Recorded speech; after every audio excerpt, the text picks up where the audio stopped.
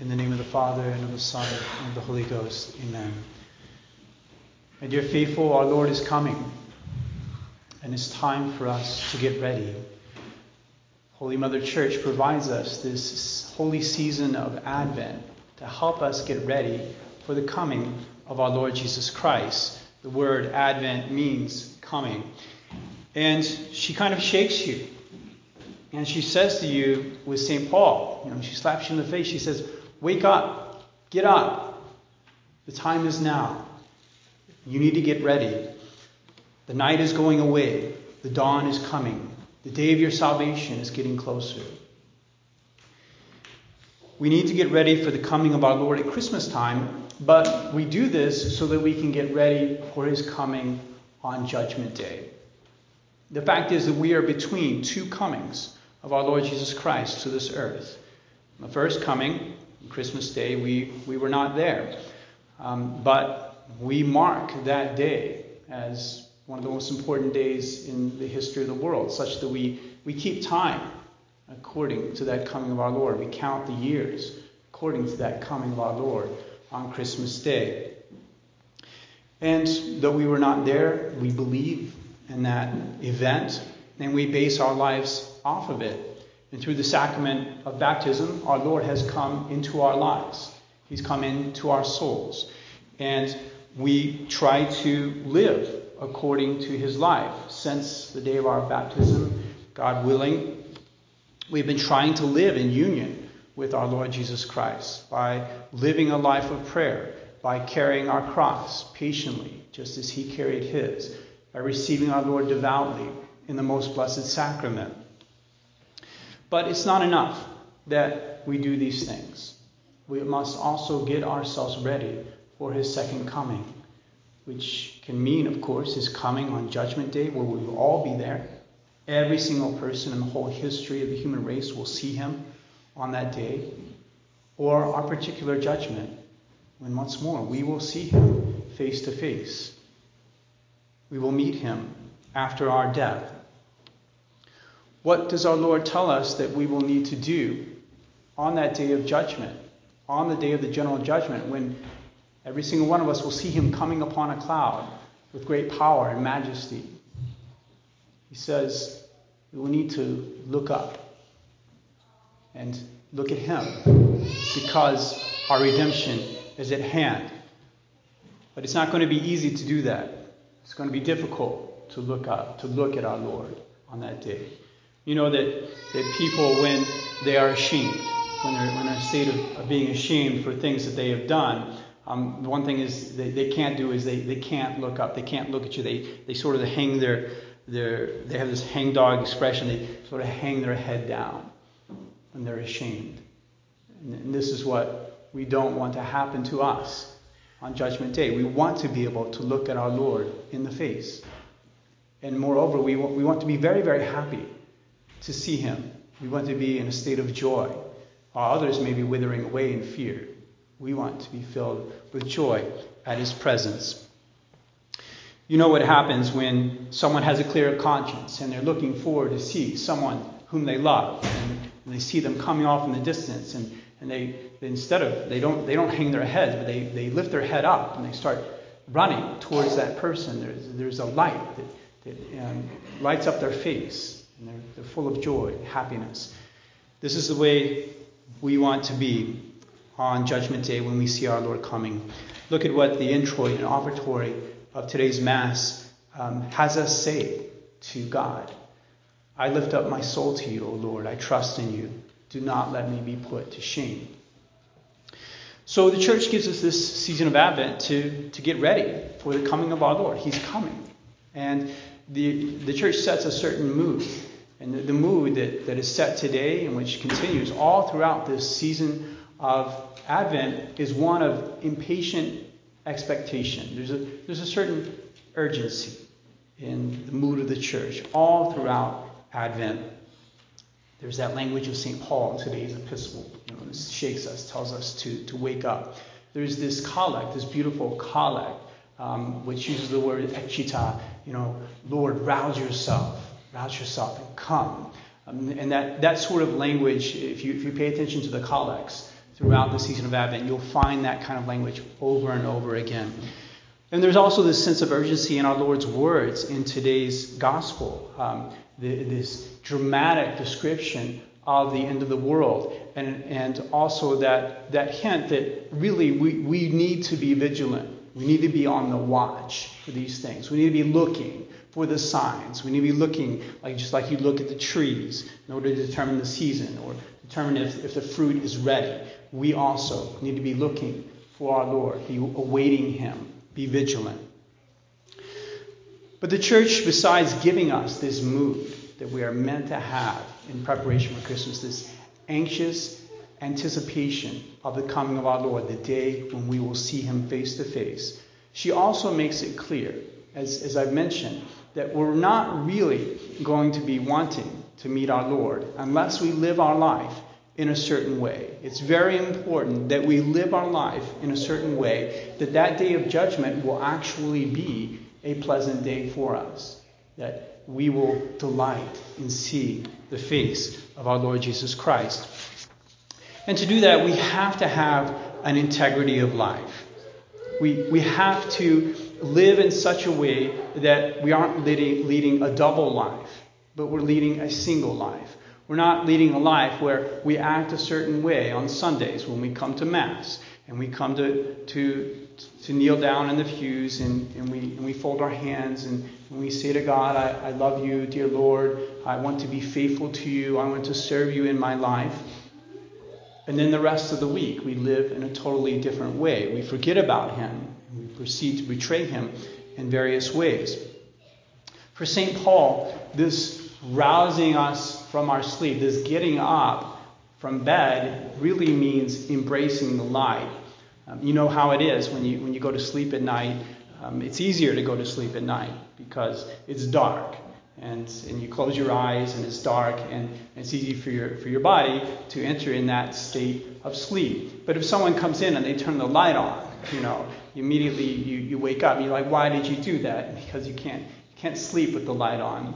And also if you sleep in too late and the shades are open, the light starts coming in through your window and you find it difficult to sleep. And St. Paul is kind of using this as an image. He's saying the dawn is now. The time of your redemption is at hand. Now is the time for you to get up from sleep and put aside the night, put aside the works of darkness, and do the things that people normally do during the daytime. There's certain activities that people typically get involved in if they're doing activities in the nighttime, and they're not the good things. There's works of darkness. There's things that people typically do at nighttime because the darkness hides their bad activity. Whereas in broad daylight, people are not typically going to do very bad things because everybody will see what they're doing and they're going to be ashamed. So this is why he speaks of works of darkness are bad activities, and the works of light are good activities. So we must rouse ourselves from sleep and begin to do good things. The works of darkness, because St. Paul, he so loves to make lists of things, and he sometimes makes lists of virtues and good things. Sometimes he makes long lists of bad things, and this is one of those epistles where he lists the bad things. He gives a list of 6 works of darkness that you do not want to be engaged in if you're going to be meeting our Lord. You don't want to have these sorts of things on your soul if you're going to be meeting our Lord. You don't want to come to Mass on a Sunday and say to our Lord, I love you so much, and then the rest of the week be engaged in these sorts of things. And then when you see him, you're going to have that hangdog expression. You're not going to be able to look him in the eyes. The first 2 are revelry and drunkenness.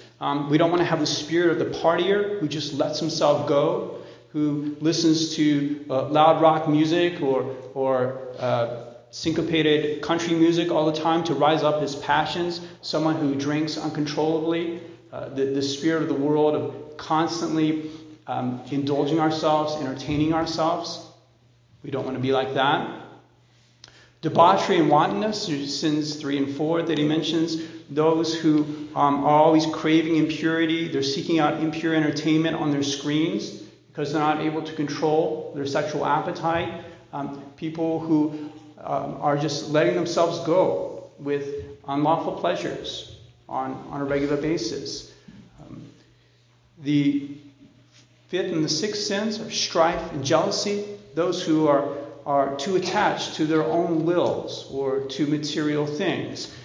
People are never happy with themselves or others, and so they're always stirring up contention. They do the devil's work of dividing people. Where division is, there is the devil. People who would rather get their own way than be at peace with others. They can't get along with others because they're too willful. They want what they want, and they're not going to let anybody get in their way. They're not going to bend to the desires of others. People who have no concern about the legitimate desires of others, and so they're in constant conflict with others because they always want what they want, and there's always going to be obstacles to them getting that, and so they start fights. We must put aside these works of darkness, St. Paul says. We must put on the armor of light. We must do the works of the day.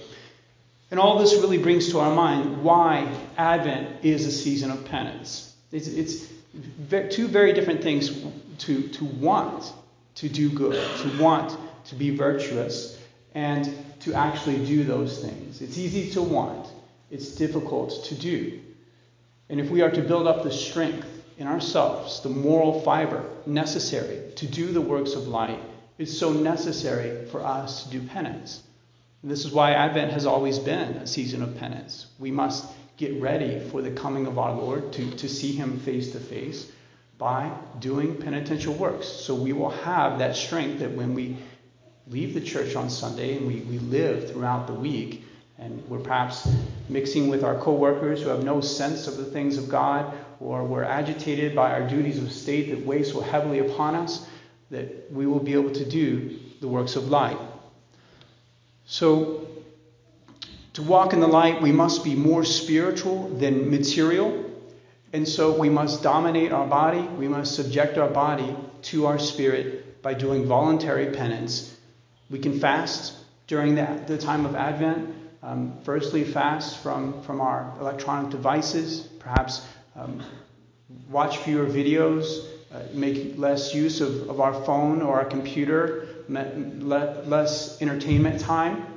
Purposely make a resolution in the line of that. We can also do a traditional fast where we eat less food, or we refrain from eating one of our favorite foods. It's always good to choose something we think our heart might be too attached to. Perhaps there's some sort of activity or food or pleasure that really we are too attached to. We want too much. And to cut ourselves away from that so that our soul may be freer. We may give ourselves to God by putting aside this thing that has been chaining us, has been enslaving us. It's also good for us to make some positive resolution for Advent that concerns some spiritual work that we might do. Perhaps there's some extra prayer that we might say. Perhaps there's a book that you might want to read, so a book of the life of a saint, or a spiritual work that you might want to read, the liturgical year by Dom Guéranger, for instance, to follow the season of Advent, to really immerse yourself in that season of Advent. You want to have a positive resolution as well, to do something, some actual spiritual work in the way of prayer, spiritual reading. But my dear faithful, regardless of what you do during Advent, regardless of what you choose, the practices you choose, you must listen to the voice of Holy Mother Church today on this first Sunday and really start getting ready for your final destiny. Really put yourself in a position where you can anticipate that you'll be happy to see the face of our Lord. And when that day comes that you do not know, but you know is coming, your salvation is nearer today than it was yesterday and the day before. It is getting closer, so we have to get ready. We can especially think about the beautiful dispositions in the soul of the Blessed Virgin Mary as she had our Lord in her womb. And she was thinking, surely it was on her mind and on her heart, thinking about that day when she would bring forth her son and she would see him for the first time, and how she was thinking about about what he would look like, and also thinking about perhaps what she would say to him. She definitely wanted her soul to be in a state of total purity and desire and love for her son on that day when she would give birth to him. So we can definitely ask Our Lady during this time of Advent, during this short time of 27 days, we can ask her to prepare our souls so that when our Lord comes, we may be happy to greet him and see him. In the name of the Father, and of the Son, and of the Holy Ghost, amen.